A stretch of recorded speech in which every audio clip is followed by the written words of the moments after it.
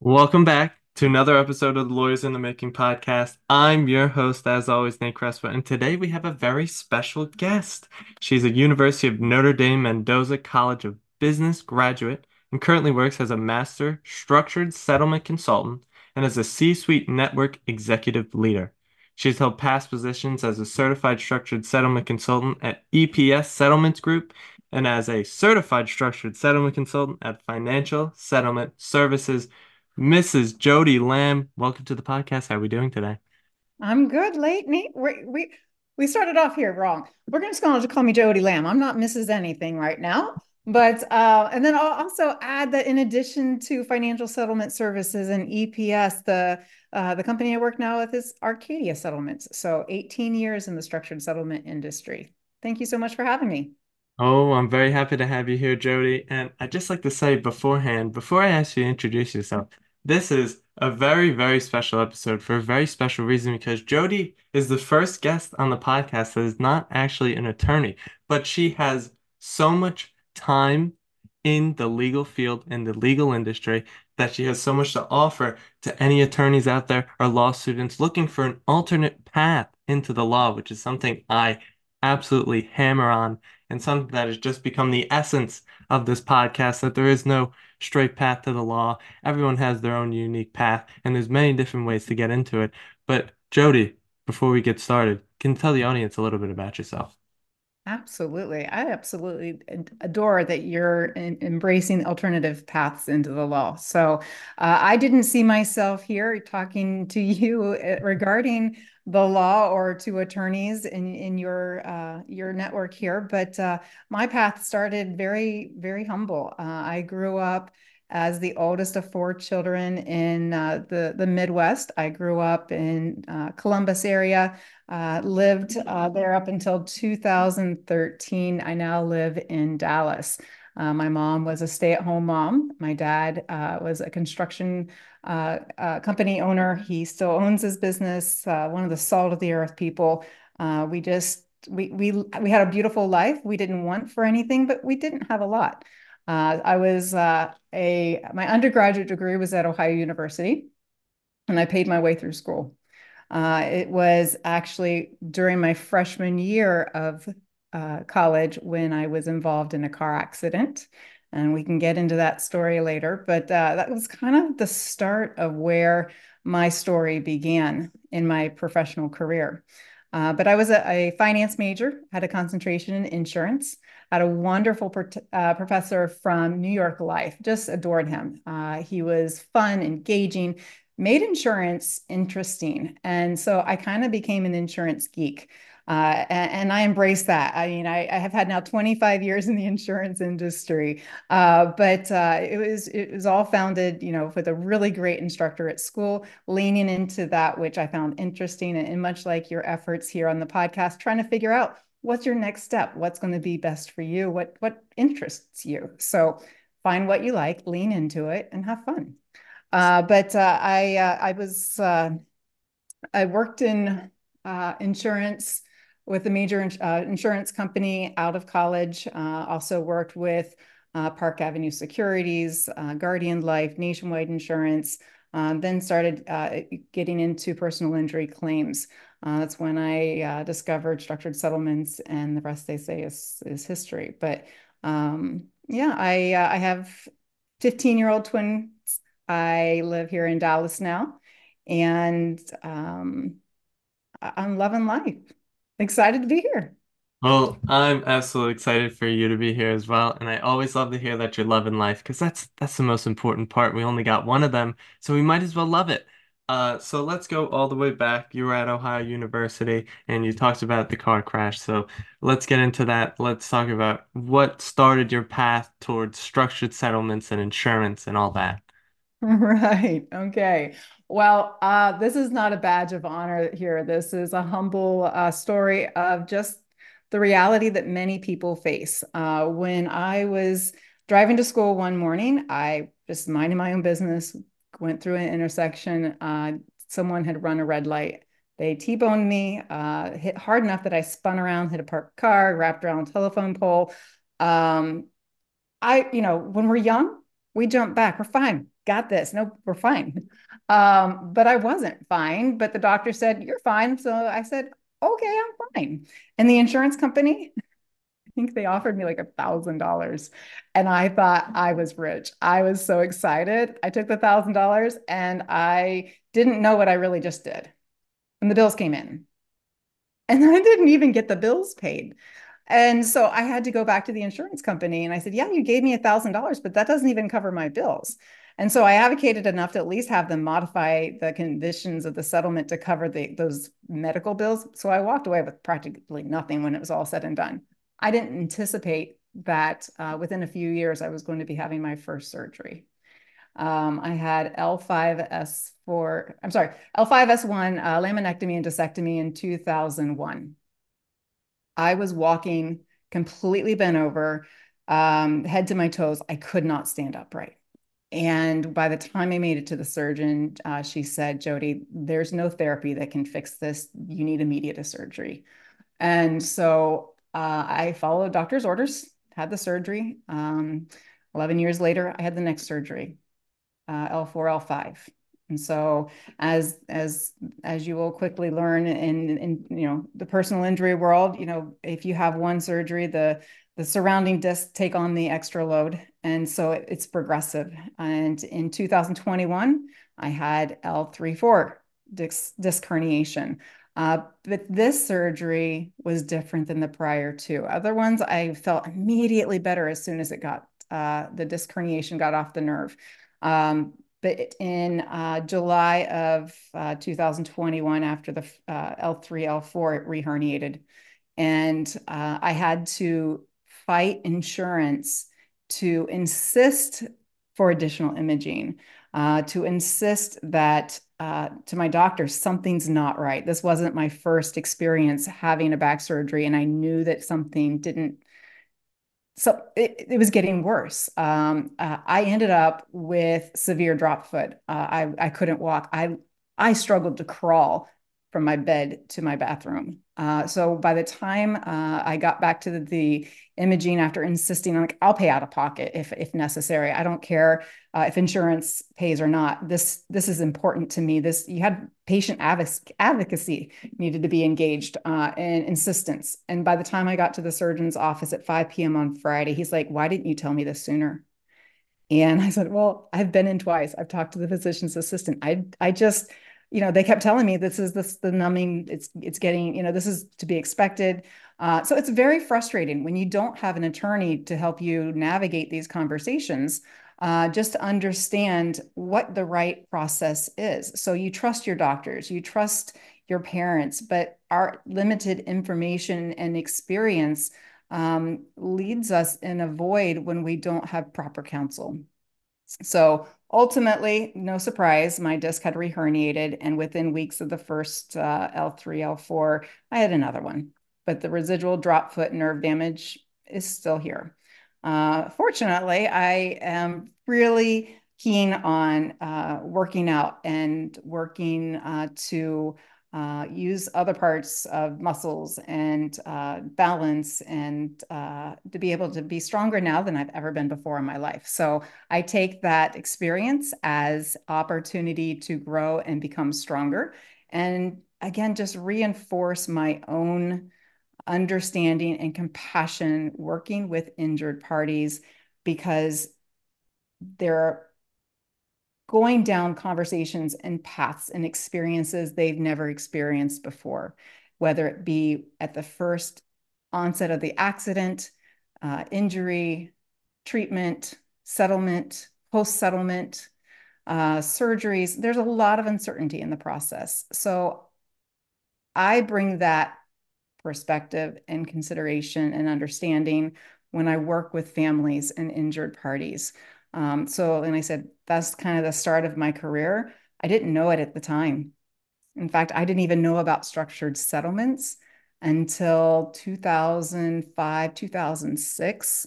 And this was an accident that happened long before then. So to all the attorneys listening in law school, they're not going to really talk about structured settlements. It's a small subset of a tax code that is buried in personal injury opportunities to provide your clients guaranteed tax-free future payments. Their settlements tax-free. You already know that.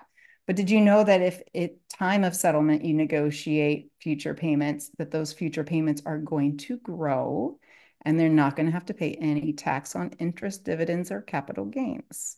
So that is the information that I learned while negotiating personal injury settlements. After I graduated college, I was a financial planner. I learned quickly that right out of college, people don't necessarily trust you to be investing their retirement income. You kind of lack a little bit of experience. So, respecting that, I needed a little bit more opportunity to learn. I went to work for Nationwide Insurance. I started handling individual annuity investments, personal investments for individuals and businesses, and got it kind of behind the scenes look. Advanced my career into the insurance side of the business. I started handling personal injury cases, settlements, and that's when I discovered structured settlements. Not when I got my Series 6, 67 life health annuity licenses, talked about it in school. Certainly not when I poorly negotiated my own personal injury settlement, but when I was actually handling claims. And I started handling claims because I was involved in a second auto accident shortly before then. And so, in hindsight, I'm like, I can do so much better to help people. I can handle claims. Um, I enjoyed it to some degree, but honestly, I could never do enough. I wanted to do more for people. Unfortunately, when you're settling claims, money is all that they have to offer. They can't give back time. They can't give back the loss of life. They can't undo or relieve pain. And money is arbitrary. It's not going to make anything better as far as your experience and your pain, but it can be used to help you going forward. I just, in claims, felt like I couldn't give enough. When I discovered structured settlements, I figured a way to give more as a neutral party to the negotiation. So I didn't have to be on one side or the other. I was there to advocate for the injured party. And that's where I've been. I found my purpose. I found my mission. I love what I do. I've been doing this now for 18 years, and I don't see myself doing anything else. Well, I just have to say that's an amazing story. It's an inspiring story.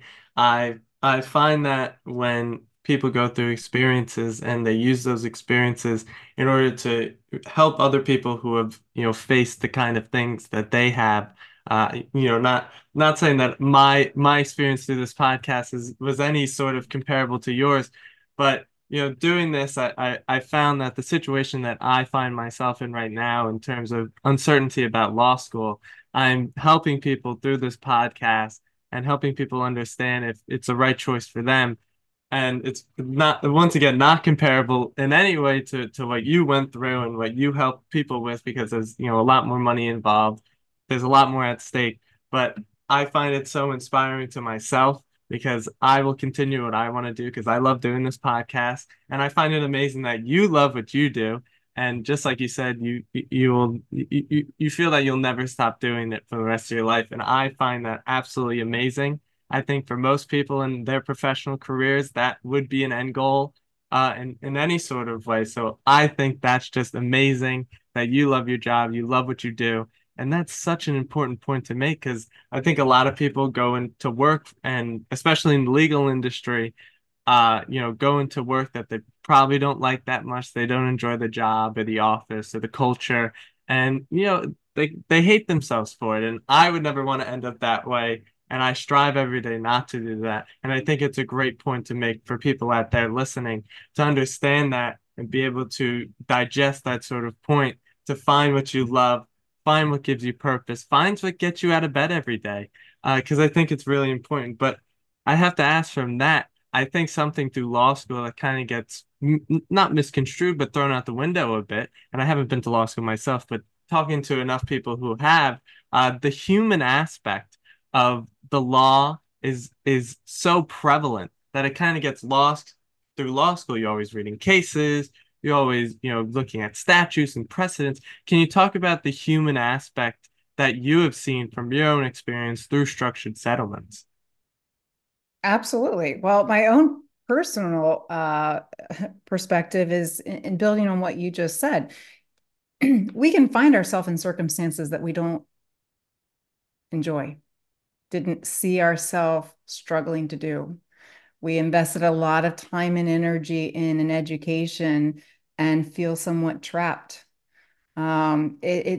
It's commendable to you to have this foresight before you even get to that point to say, I want to explore and lean into this in a curious way because you can kind of get better guidance going forward. I figured it out the hard way. And at the time, I felt like I was abandoning my education and my career. When I changed from a financial planner to go work for an insurance company, I went from working with that human element, that individual investment, working face to face planning with people to kind of being behind the scenes.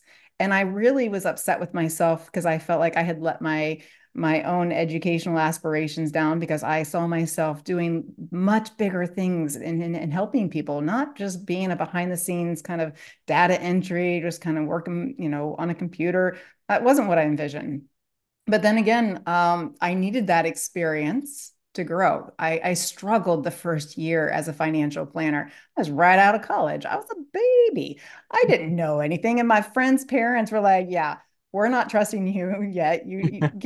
Come back to us when you have a little bit more experience. But I still pushed through. I got it, but you know what? I didn't love it. So I recognized that, leaned into the opportunity to change, get more experience.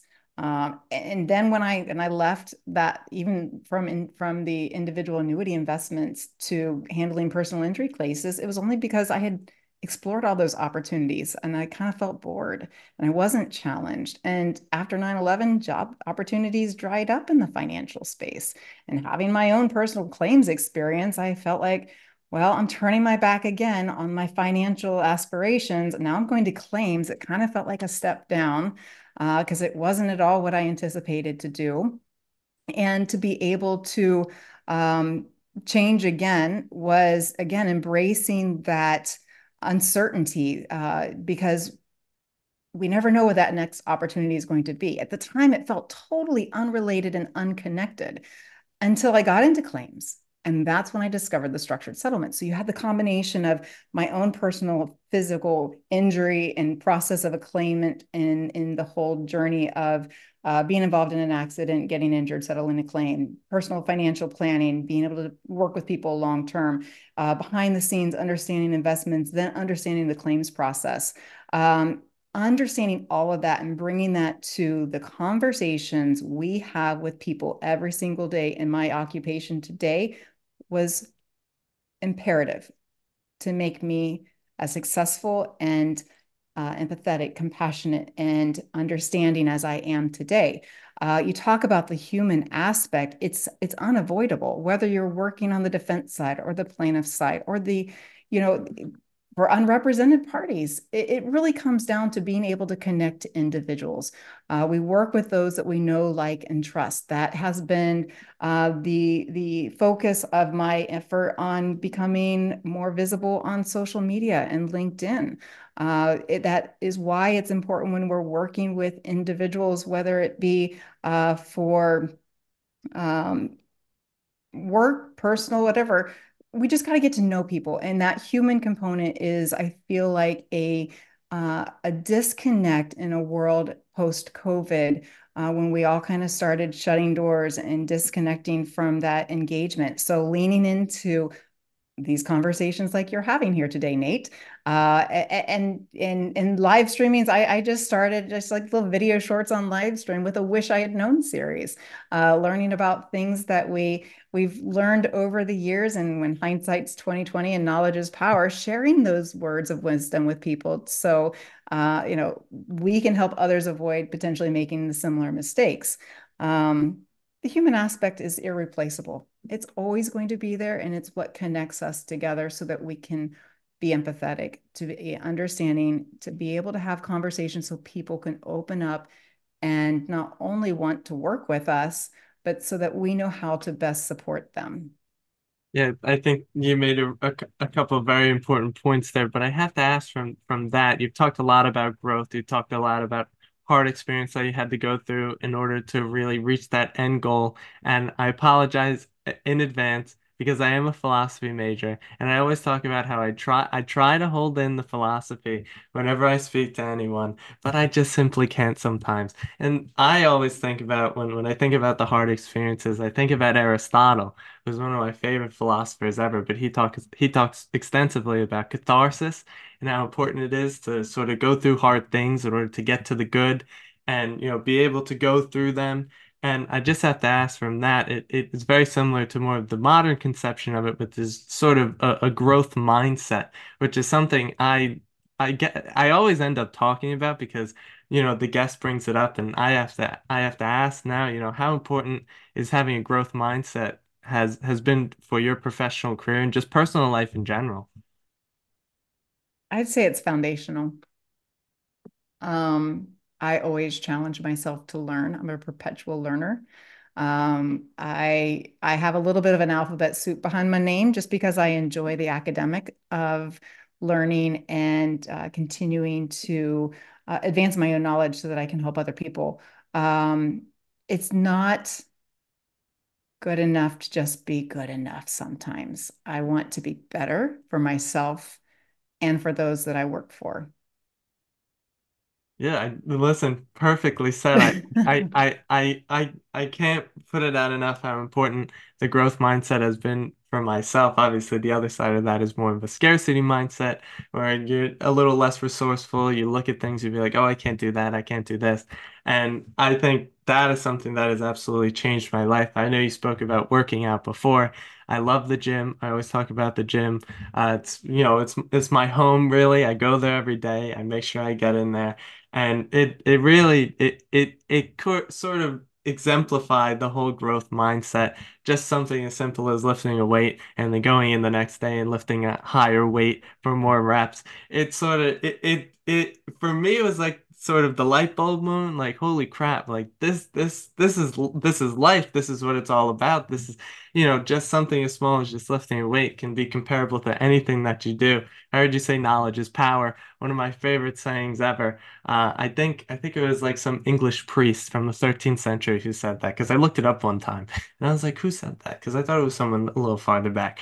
But I think that's a really important phrase to have in your life because it really is true. Knowledge is really power, and you can really impact people in such important ways. When you advance your knowledge, you can help people out, just like your own live streaming. Like, I wish I knew that, and you're delivering it to people. I know a couple episodes ago I spoke, or was it last episode? Which is not out yet. But Luke Yingling was talking about how, you learn from your scar tissue, and it's even better when you can learn from other people's scar tissue. So you don't have to have that own impact on yourself as well, go through those hard times, even though they are important. Um, but from there, I have to ask, with bringing in the human aspect, what are the sorts of skills that have helped you interact with people in productive and efficient ways and really get to know them? Sort of the soft skills. What are some that are important to you and have helped you? Talk less, listen more. The, You talk about scar tissue. I think we need to listen more. Like our bodies will tell us what it needs. I have a Pilates coach, Michael Gale, who I met on LinkedIn. talk about crazy things, and we do it virtually. But I've had almost 30 years of spinal issues and surgeries and recoveries, and the scar tissue will try to protect the body, and the body then will try to adjust. And we can learn coping mechanisms that either support or continue to challenge us. And identifying the difference in a healthy manner is important. So you talk about working out and being important to you. For me, I used to push so hard. Before the last two back surgeries, I was pulling out 100 miles and bike rides. I would climb a mountain after doing a kickboxing class. I was in boxing. Like every day I was working and pushing myself hard. And I could do it. I was modifying, I would kind of like do something because my back wouldn't let me fully get range of motion. My roundhouse wasn't as high as I wanted, but if I could shift my hips a little bit, like I'm learning how to move my body now in a way that doesn't just accommodate that scar tissue and that trauma in the past, but figuring out how to work and heal it. So you talk about the cathartic effort to embrace positivity and a growth mindset. And for me, it is learning how to use my body in a way to move in opportunities that don't continue to hurt myself. So I don't use the same techniques I did before my last two surgeries. And I'm not much more kinder to my body. I do weights, limited weights. I don't do the kickboxing. I do pure bar. I don't do boxing. I do Pilates. I do yoga instead of the mountain climbing. Well, I used to live in Arizona. There's a lot more mountains in Arizona than there are in Dallas. So it really comes down to learning from that past so that we can learn and continue to grow. Yeah, I heard you say Arizona. I have to say I'm a very big fan of Arizona. My brother lived there for about, I think it was like 2.5 years.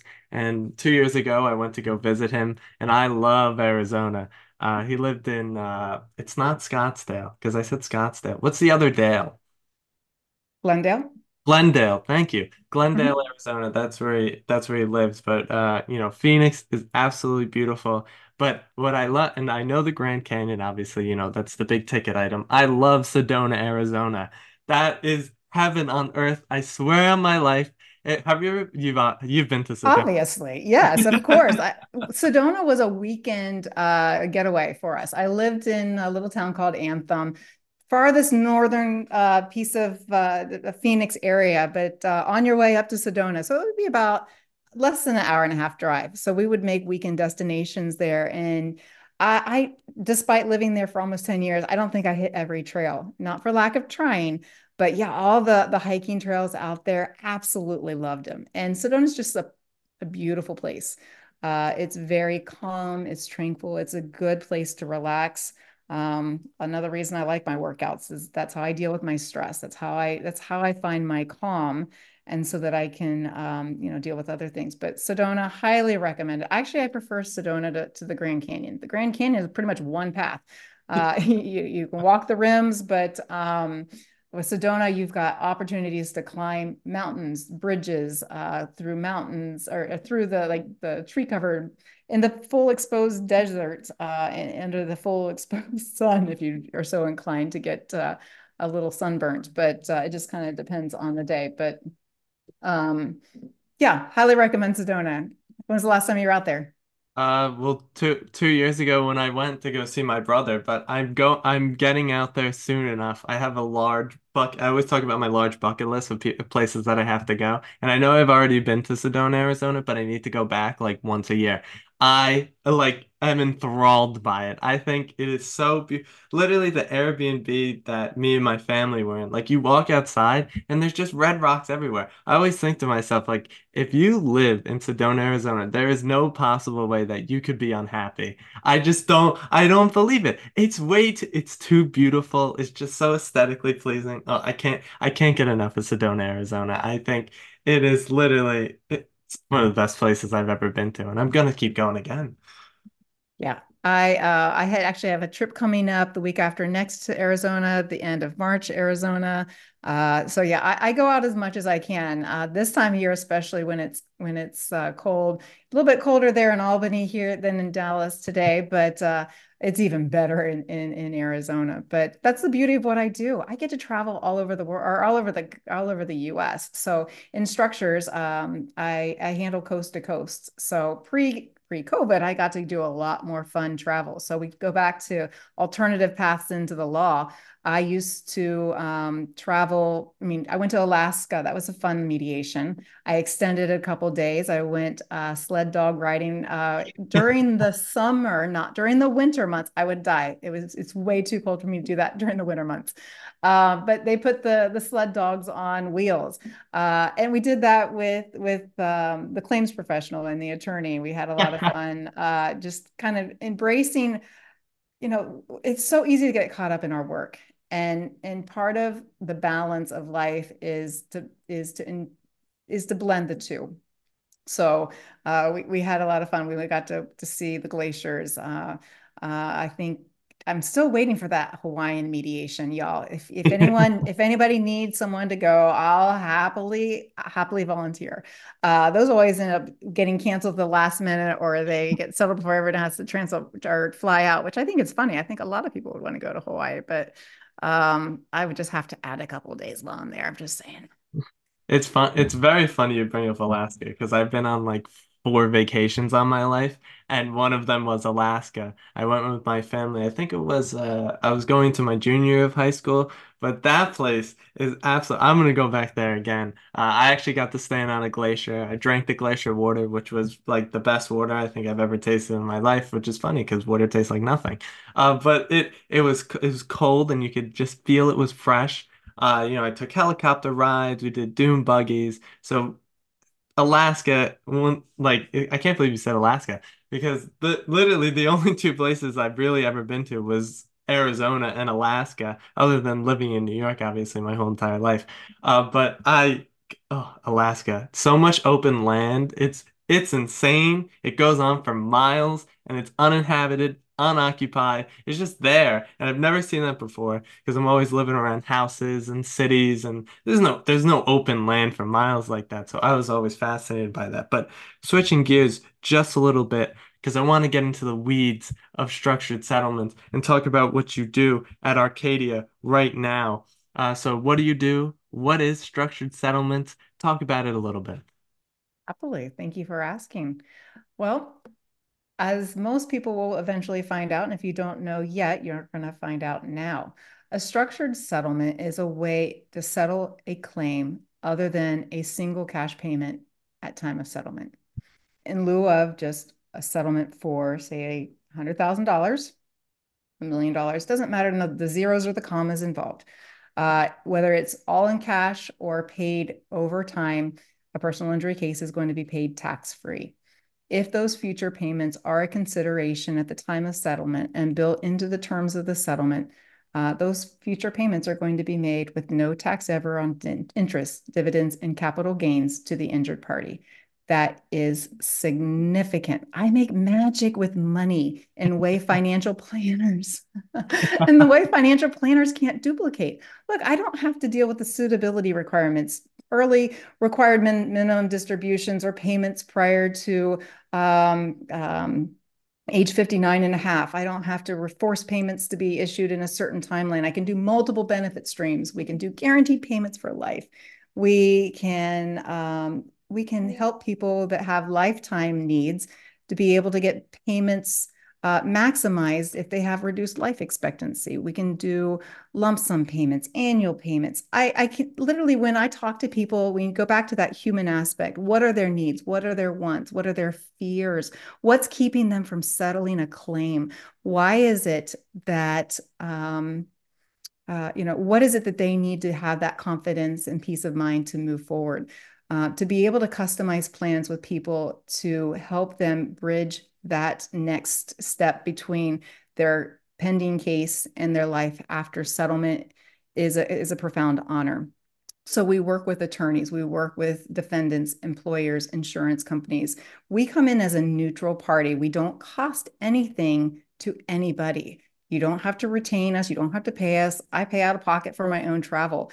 If in the end the person decides that they don't want to structure, I consider it still a win because they had an opportunity to understand what their options were because it only exists at time of settlement. After their settlement and they take constructive receipt of that money, and that's just a fancy way of the IRS is saying you've touched it, it's now taxable.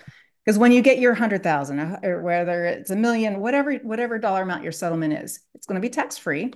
But then when you put it in your bank and put it in investments, then anything starts to become taxable. We avoid that taxable component. And in fact, we can actually take it to different degrees of opportunities for tax mitigating strategies. That attorney on that same case can defer a portion or all of their attorney fees to be able to customize when payments are made into the future as well. And they don't have to get hit at the highest tax bracket year one. They can customize their plan over time. So if it's a windfall case that they need to stretch out income so that it's a reliable source of funds for the firm for the next 5, 10, 20 years, that's what we do. Let's say they want to plan for their own retirement or their kids' college planning. That's what we do. And guess what? They're not going to get taxed year one. They get taxed when they get the payments in the future. So their fees are going to grow pre-tax and then get paid based on the distribution when the benefits are paid. So it's not, unless they pay it all in one year, it's going to potentially lower their total taxable obligations or marginal tax bracket, depending on where their income level is. But even deferring it until they get to retirement age, you've got all that accumulated tax-free growth with a guaranteed tax-free future payment. And if we can take it to the next level, we'll also share that there's market-based investments. So for right, and you get more. But just wait. Yeah, there's market-based options out there. Companies like Pacific Life, Prudential, Vanguard, BlackRock, these companies offer market-based investments as well. So you're not tied to the fixed and guaranteed, which has a place in every potential conversation because they're dealing with people that have a lifetime of needs. You're talking income replacement, future medical expenses. There's a component of stability that comes with a structured settlement that gives people that peace of mind knowing that their settlement is safeguarded for years to come. Do you want to, but wait, there's more. Please. Guess what? This doesn't apply just to personal injury cases. Okay, we're talking about non-personal injury cases now. Litigation, employment litigation, cases where you don't have a personal physical injury, much like the attorney fees that can defer their income. On a non-personal injury case, the IRS also allows for the payments to be made over time. So again, they can invest their settlement to be paid into the future and it can be customized. So instead of getting paid year one, which often on, like say for employment cases can be taxable, they're going to get hit right off the bat at the highest tax bracket, most likely. But if they stretch it out over a few years or customize it for however long they want those benefits to be paid, they're mitigating tax liability by dropping their marginal tax bracket. So we get to work with people in that capacity. But wait, there's more. Do it. There's also opportunity to structure in the sale of businesses and in property. So we're mitigating capital gains.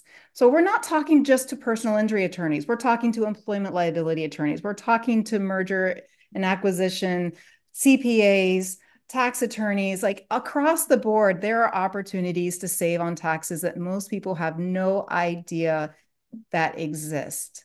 And after the settlement, after the contract, after the deal is done, it's too late to do it. You've got the constructive receipt. IRS says that window has closed. And too many people say, I wish I had known. So, my goal is to help people from being in that position by sharing this information to you, Nate, to your audience, to help them understand that these opportunities exist that can really help diversify a investment portfolio. I mean, we're not talking just to the people who can't manage money or kids who can't touch the money until they reach age of majority. We're talking about people in the ultra, in the high level income. They're looking for alternative tax favorable strategies. Even for those tiniest of cases, we can structure as little as $10,000 for kids. We're seeing money double. And why not give them that extra money? It doesn't cost them anything. They already have to wait until they receive the money. This is a true value add. And my give back to be able to give more in the claims settlement process that I yearned for as a claims adjuster, and to be able to do more as a professional financial planner that I couldn't do in the traditional retail investment space. I now have the experience and the knowledge, and I love what I do. So I encourage everyone, we're talking about alternative paths in the law. If we find ourselves in a position, Nate, you're questioning, am I going to go to law school? Am I not going to go to law school?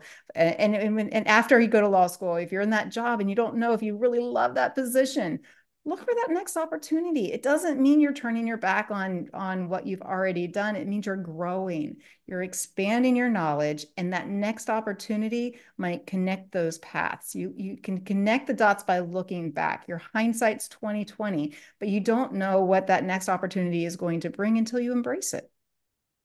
I I That's have what structured settlements are. What do you think about that, Nate? I mean, I gotta be honest, like this conversation will be ingrained in my memory till I'm dead. I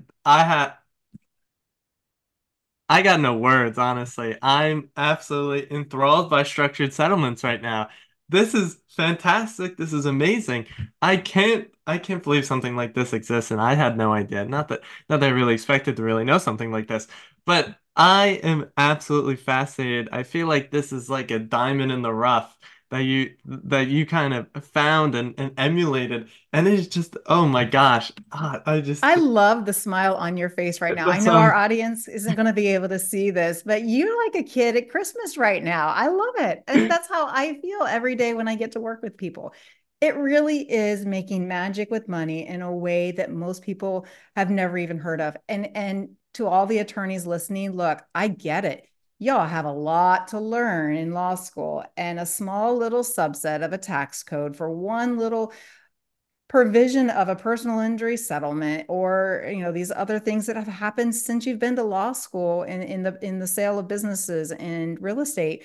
You're not a subject matter expert in everything. None of us are. So leaning into your experts to be able to just recognize that I don't know everything, but I know who to call. And so when you call me, that's what I do. I don't pretend to know your job. I've done enough personal injury settlements, written, drafted settlement documents. I've handled thousands of cases and settlements over my years. But yeah, I have a perspective and an appreciation for the work an attorney needs to put in, from both the injured side, from the claims side, and from the settlement and negotiation side. And so post settlement, my job is to help people understand and make the process as easy as possible. And that includes starting with that first conversation. What is this case about? Does it make sense to structure? What is a structure? How would it look? How do I talk to my client about this? How do I understand it? Is this something that can benefit me? We break it down on a granular level, because I remember the first time as a claims adjuster, I came across a structured settlement and I felt completely out of water. I didn't know what I was talking about. They wanted me to present a settlement that included future payments. I really didn't understand the concept. It's not you, to my knowledge, correct me if I'm wrong, but there's not a structured settlement course in law school. I think there should be. I mean, that's just my humble opinion, but I'm happy to offer a private tuition or private counseling for anyone who's interested, though. I mean, I gotta be honest. I want to do structured settlements right now. This is insane. When you started talking about how you can construct a settlement and put it within the market, I I'm blown away. I'm utterly fascinated. Now I'm just gonna sit here for the rest of the day looking up structured settlements, quite honestly, because I I'm at a loss for words, honestly. As some of the kids would say nowadays, Jody, you cooked. I have to be honest. That was amazing. I mean, your wealth of knowledge is absolutely insane, and the amount that you know, and just you're an expert. You're an absolute expert at this stuff. And I have to recommend everyone in my audience. If you're listening and you need a structured supplement, please reach out to Jodie because she literally knows everything about it. And I'm just I I want love your enthusiasm, Nate. And a lot of people feel the same way. I talk to financial planners who are doubtful, who question, and they're like, that's too good to be true. There's no way. And then I show them, they're like, tell me more. And so, if you do have financial planners in the audience, again, I will happily tell them more, help you understand what's going on, because again, we just don't know what we don't know. And unfortunately, a lot of what we think we know may be influenced by commercials that come on television or the radios and really interesting jingles that make you say, that feels a little icky. It's absolutely the opposite of what we do. Companies that try to buy structured settlements and exchange for cash today actually require changing the payee and require court approval to do that, and it's expensive. They're taking pennies on the dollar and exchanging future payments for that immediate payment now. And unfortunately, it's targeting those that are not probably in the best position to be making those decisions. They'll scrub court records to figure out the incompetence, the incompetence or the minors or anyone that required, the judge to sign off on a settlement as a roadmap as to who to call. And they get so aggressive. I've had a client show up or call me when they showed up in a black SUV with a briefcase full of $10,000 cash, encouraging him to sign off on his future payments. It's just it's a little icky. But that's not to say there's not a place for it. I'm not here to judge, but unfortunately, when people hear about structured settlements, that's often their first introduction. So when they hear about it, when they're hearing their own personal injury settlement discussions, that may be the foundation that they're first making that impression or their opinion on. So we have to educate. That's a huge part of what I do, both for the claims professionals, for the personal injury attorneys, for the injured parties and their families, just understanding what their choices are so that they can make informed decisions. And probably one of the biggest financial decisions of their life is this is my personal mission, my goal. yeah, you love to safeguard your settlement. Safeguard your settlement. I know Yeah. that's your thing. I have to be honest. I am sold. I am absolutely sold. I know I don't need, this is just a podcast talking about your journey, but the best sales pitch on the Lawyers in the Making podcast maybe ever. I will if I ever run into a settlement or something, Jody, I'm calling you. Expect a phone call from me because I am absolutely enthralled right now. I am just fascinated. I'm just fascinated. I can't believe all the information I just heard, and I need to study it now. Wow. So the lawyer's in the making. You want to impress your boss. You want to impress the partners. You want to come to, want to stand out. You're interning. You're doing a clerk, whatever. Ask about a structured settlement. Is it a personal injury case? Why are they not structuring? Is it a minor settlement? Why are they putting in a block savings account or the registry of the court? If they put it in a structure, they could get so much more, and it's guaranteed. There are just opportunities to challenge, not necessarily challenge in a bad way, but just to continue your own personal journey of knowledge. And just because it's not discussed in the room, pull aside someone that you trust and say, hey, have we considered structured settlement? If not, let's call Jody. Let's see what she has to say, or just have a conversation with me. You don't have to get. We can everything's confidential, but we don't even have to exchange names. We can just talk about case facts, and if it makes sense, then we'll go from there. Yeah, I mean, I once again, unbelievable. I knew when I started the question that I wanted to get into the weeds of structured settlement. This is not what I was expecting, but I'm so happy that I asked the question and we really got into the weeds of it because I think it's an amazing thing that I had no idea about. Knowledge is power, folks.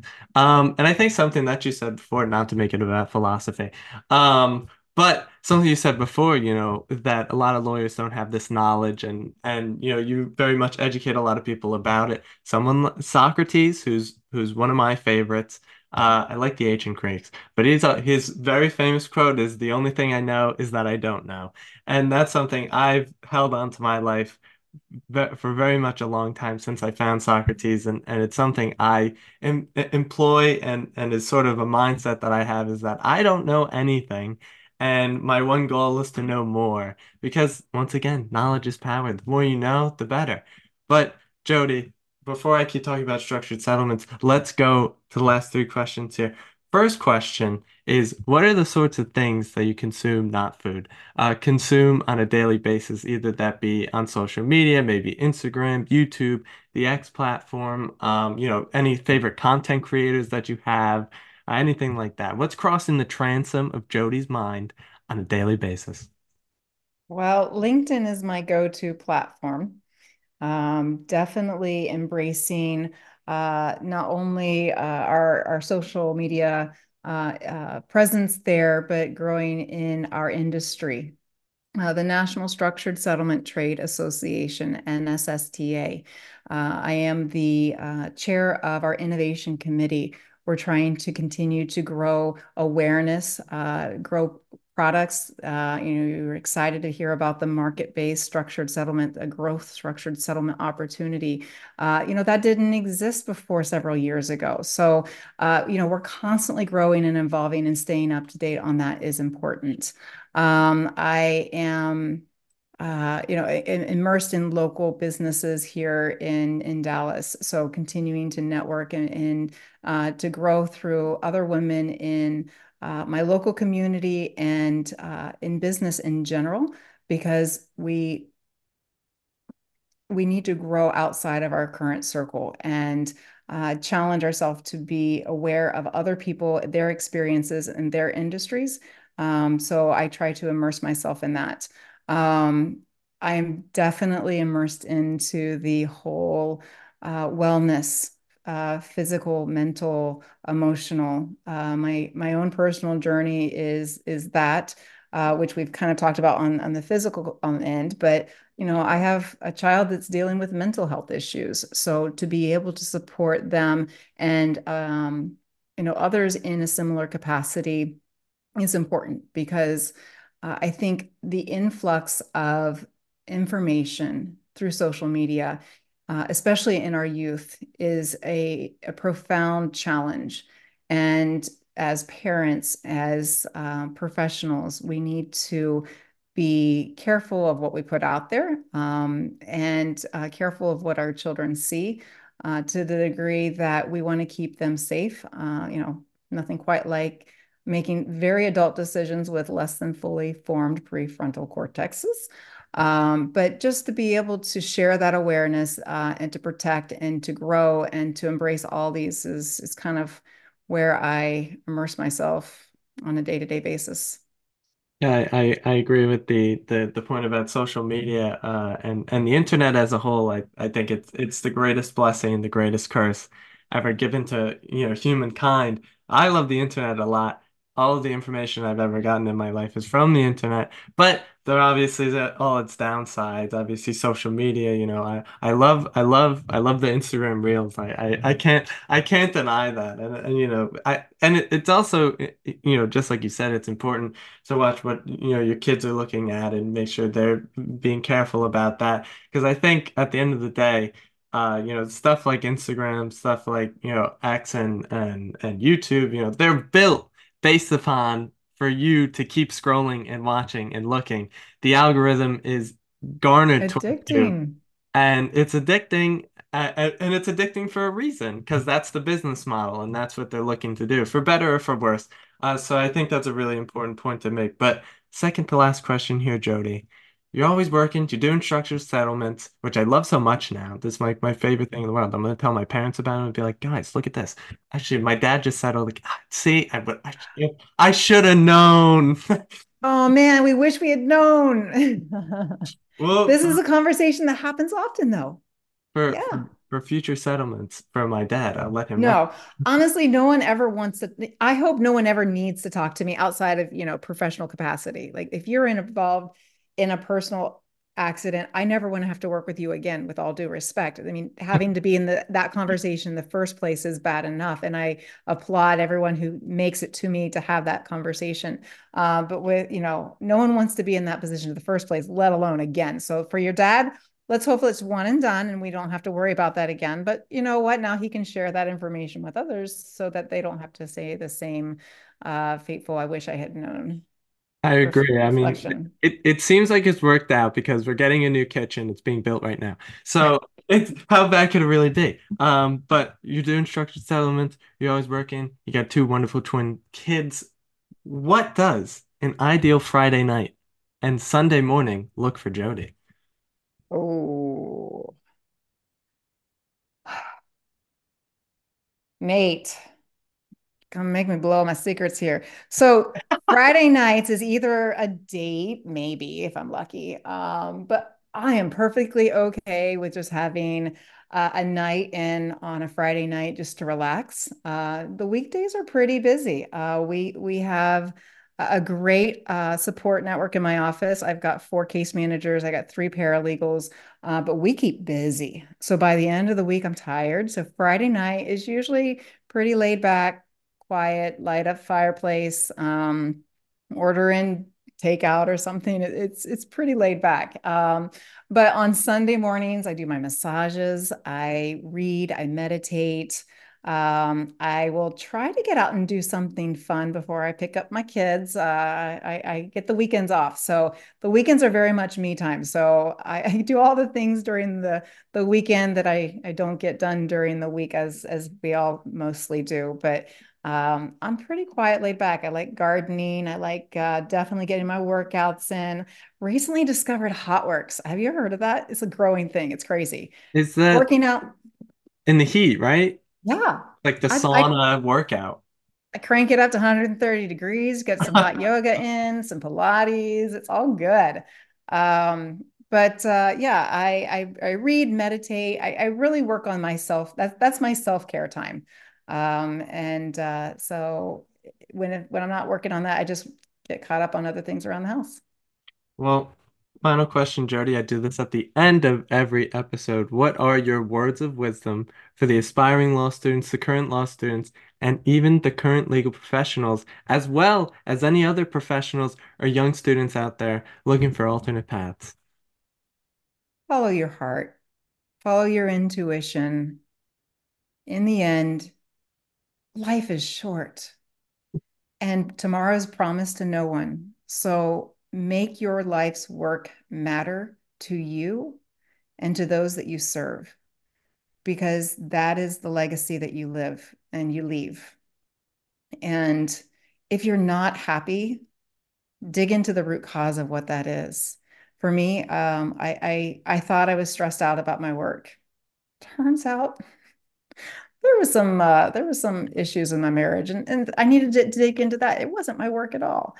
But before then, like I was married long after I had started changing my careers. It was identifying that I there was something missing in what I was doing, and I couldn't put my finger on it, but I knew that I needed to do something else.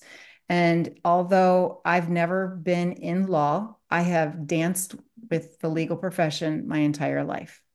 I to the degree most people ask me if I am a lawyer at this point because I go to so many mediations and we negotiate so many cases and write releases and court orders. But I really encourage everyone to embrace the uncertainty because that is your body, that is your intuition's cue that something needs to change. We talked about scar tissues and how, when we're starting to feel pain points, that is an indication that you need to evaluate what's going on. Doesn't necessarily mean that you need to make serious change, but maybe there's some other changes that can happen, whether it be improving work-life balance or adding more uh, opportunity to educate or to learn or add more fun into your life. But whatever it is that brings you joy and happiness is the path that I follow. And I would encourage others to do the same because life is short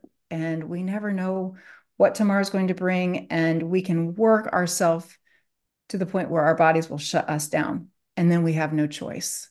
So before that time comes, listen to the cues, embrace opportunities, and recognize everything is a choice.